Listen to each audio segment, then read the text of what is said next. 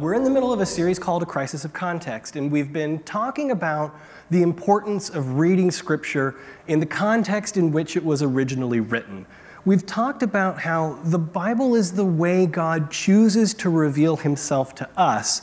And so today what I want to do is spend a little bit of time talking about an honest God. And to do that, I need to start with a prayer. God, this one's on you. You're the one that told me this is what I should do this week, so this is what I'm going to do this week. Let people hear what you want them to hear, not what I want to tell them. So I want to make the case for an honest God. I want to make the case that God is both honest and consistent. And since that might sound like a no-brainer to some people, I also want to make the case that if you're not reading Scripture in the context it was originally written, God can seem not exactly very honest, which is a little bit concerning. So for those of you who were here several years ago when I did a series on the historical contextualization, you might remember I skipped an entire section of the Bible when I jumped into that. I skipped the first 11 chapters of Genesis. So that's where we're going to go today. Again, the Bible is how God chooses to reveal himself to us.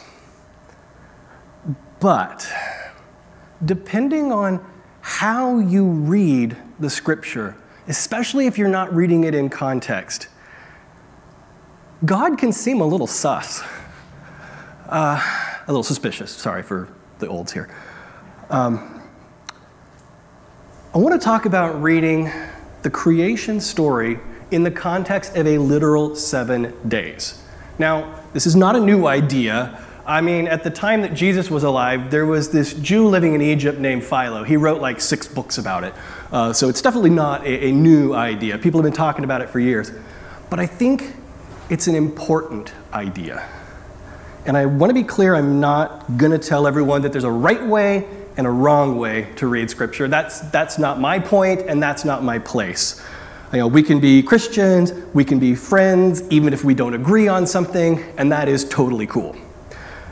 I am also saying, though, that if you read Scripture as the way God chooses to reveal himself to us, if you read Scripture as God's self-revelation, there are some things to think about that help stuff make a lot more sense. So let's take a look at the biblical account of creation, Genesis 1 and 2. The Bible pretty clearly lays out that creation is 6 days of work followed by a vacation. If you haven't read the passage in a while, I'll do a quick summary here. First off, God creates the world and light out of chaos, and then he calls it a day. He makes the sky, calls it a day. Makes the land, the seas, feeds vegetarians, and calls it a day. He makes the sun, the moon, the stars, calls it a day. Makes the fish and birds, calls it a day. Makes the rest of the animals along with human beings, calls it a day, and then takes the next day off, likes it, and makes it holy. So there you go, 7 days. Throw in the approximate ages of a bunch of old people, and yeah, the Earth's about 6,000-ish years old, right? That was easy, no controversy, right? Yeah, human beings are curious, aren't we? In more ways than one. But as we start to really look at the earth around us and the universe we live in, all of a sudden science starts to make things a little awkward. From geology to physics to biology to cosmology, science says the earth is billions of years old. And to be clear and upfront, I am firmly in the camp that science is probably right on this one. It's okay if you're not. There's no judgment here. That's not what we're here about. But the more we learn about our Earth and about the universe that we're in, the less comfortable a literal 7-day creation account becomes. To the point that a whole lot of people have spent a whole lot of energy trying to make sense of it. I mean, all you have to do is look at the sidebar for Wikipedia's entry on creationism. Actually, you know what? Let's not do that. That's a rabbit trail we don't want to go down. Now, to be clear, if you're heavily invested in a piece of the word salad that jumbled across the screen there, that's okay. I'm not going to criticize you. However, if you firmly believe that to be a Christian, you absolutely have to believe something to the point that you're going to quarrel with people about it, then I would want to caution you at that point. We might want to have an exchange and talk about the meaning of grace and compassion and scriptures that say not to quarrel among believers directly, right? Now I will also say I've studied a lot of these different arguments. I've looked into things like the fact that the Hebrew word for day may not necessarily mean a 24-hour period, or questions like how can you have evening and morning before the sun is even created, or this concept of Hebrew poetry, right? The creation story follows a Hebrew poem where the first 3 days are followed by the next 3 days, and in those subsequent days, God creates things to fill each of the places that he created, and it's that callback that really fits into a lot in ancient Hebrew poetry. But after having read all of these things, I keep coming back to this one point, and that point is that the Bible is God's self-revelation, right? It's how God chooses to reveal his characteristics. It's how he introduces himself to us. And when you read through those characteristics and you read through those stories, it is almost never about when, what, how. It's almost always about who and why. And that's where I want to start today, right? When we approach Scripture with humility, we have to focus on what God is saying to us, not what we want to hear. So again, I'm making a case for an honest God, right? And I think that implies a few things. First off, I think it implies that God isn't trying to hide from us. And I know there are some people that think that. I don't think that's compatible with how I've read the Bible. It just doesn't seem like that's there. It also implies that God's character is consistent, because if it wasn't, that would be an indication he was trying to hide from us. This is how God reveals himself to us. I think the most important thing that's implied is that I don't have the answers, at least not all of them. I have some answers. They may even be right. I may think they're right. I may know they're right. Maybe they're wrong.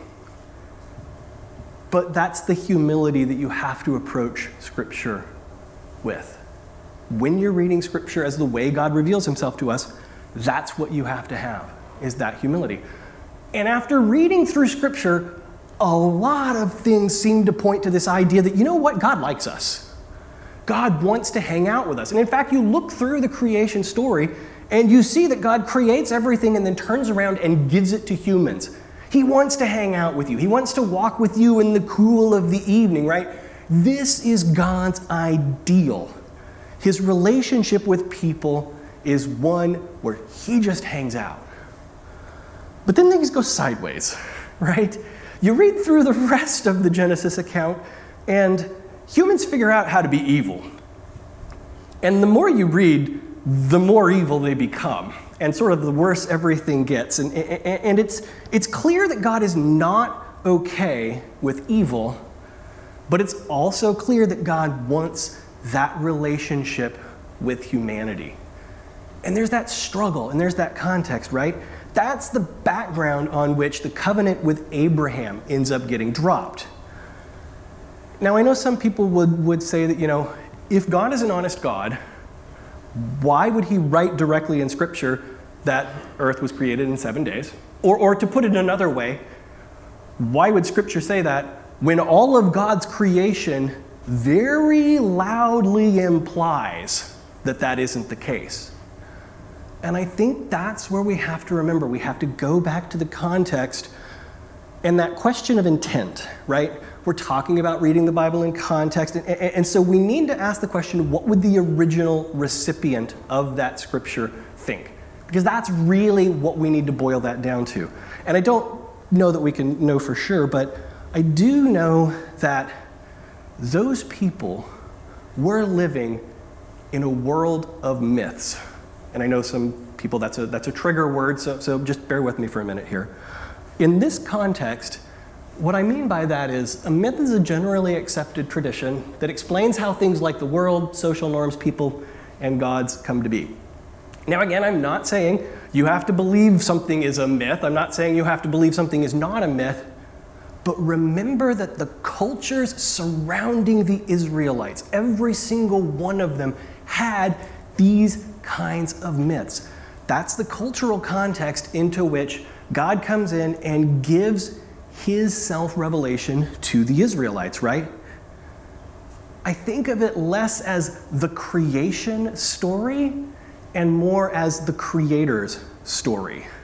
If you're the kind of person who likes legal contracts, and I mean, who doesn't? You can kind of think of it as if the first 5 books of the Bible are the contract God makes with the Israelites, right? It's the covenant that God makes with his people. We have to define some terms. You have to define who is God. You have to define who is his people, right?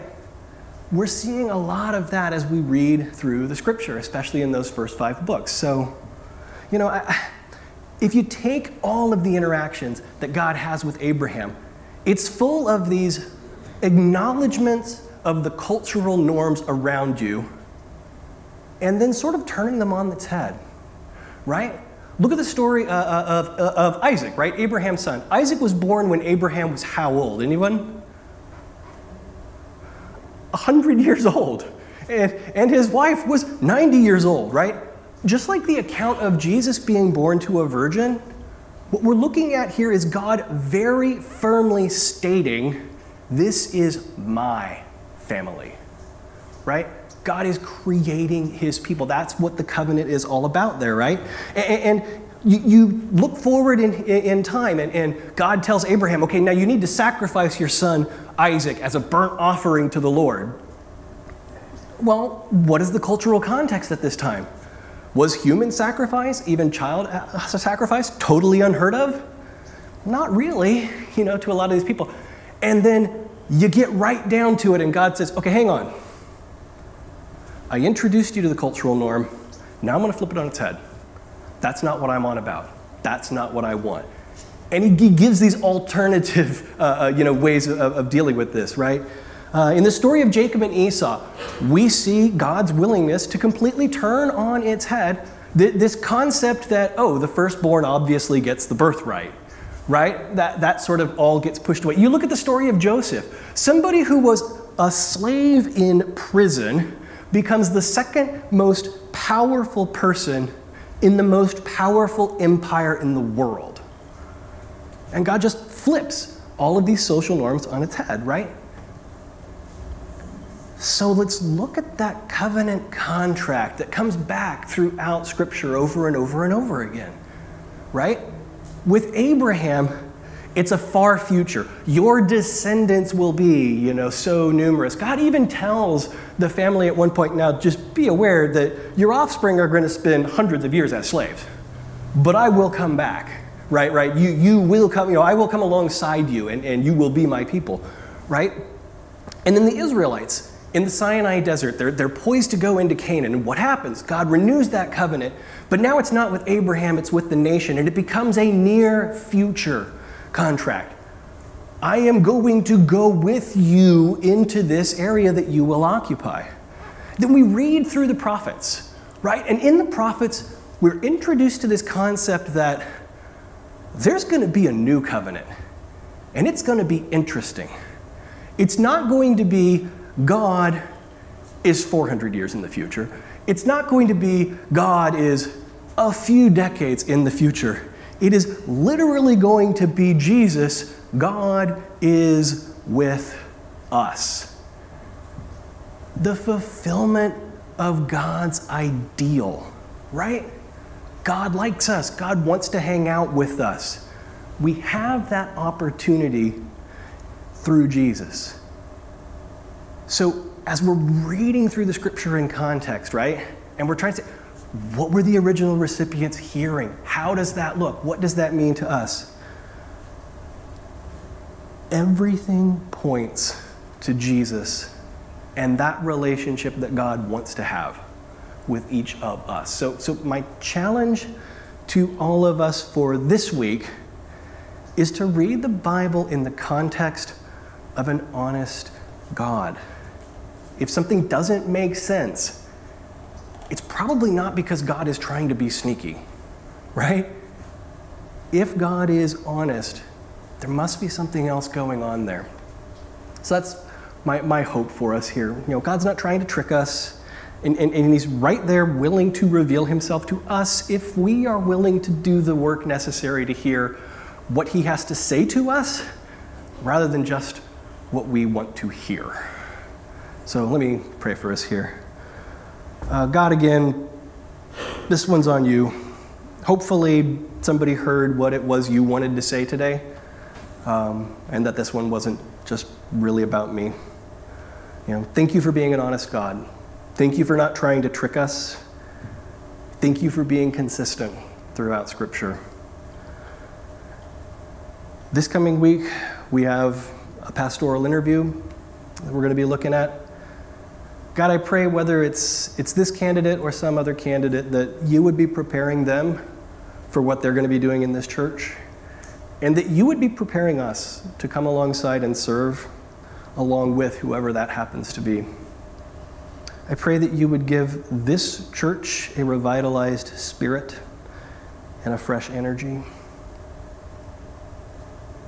I pray that you would help us to hear what you are trying to tell us.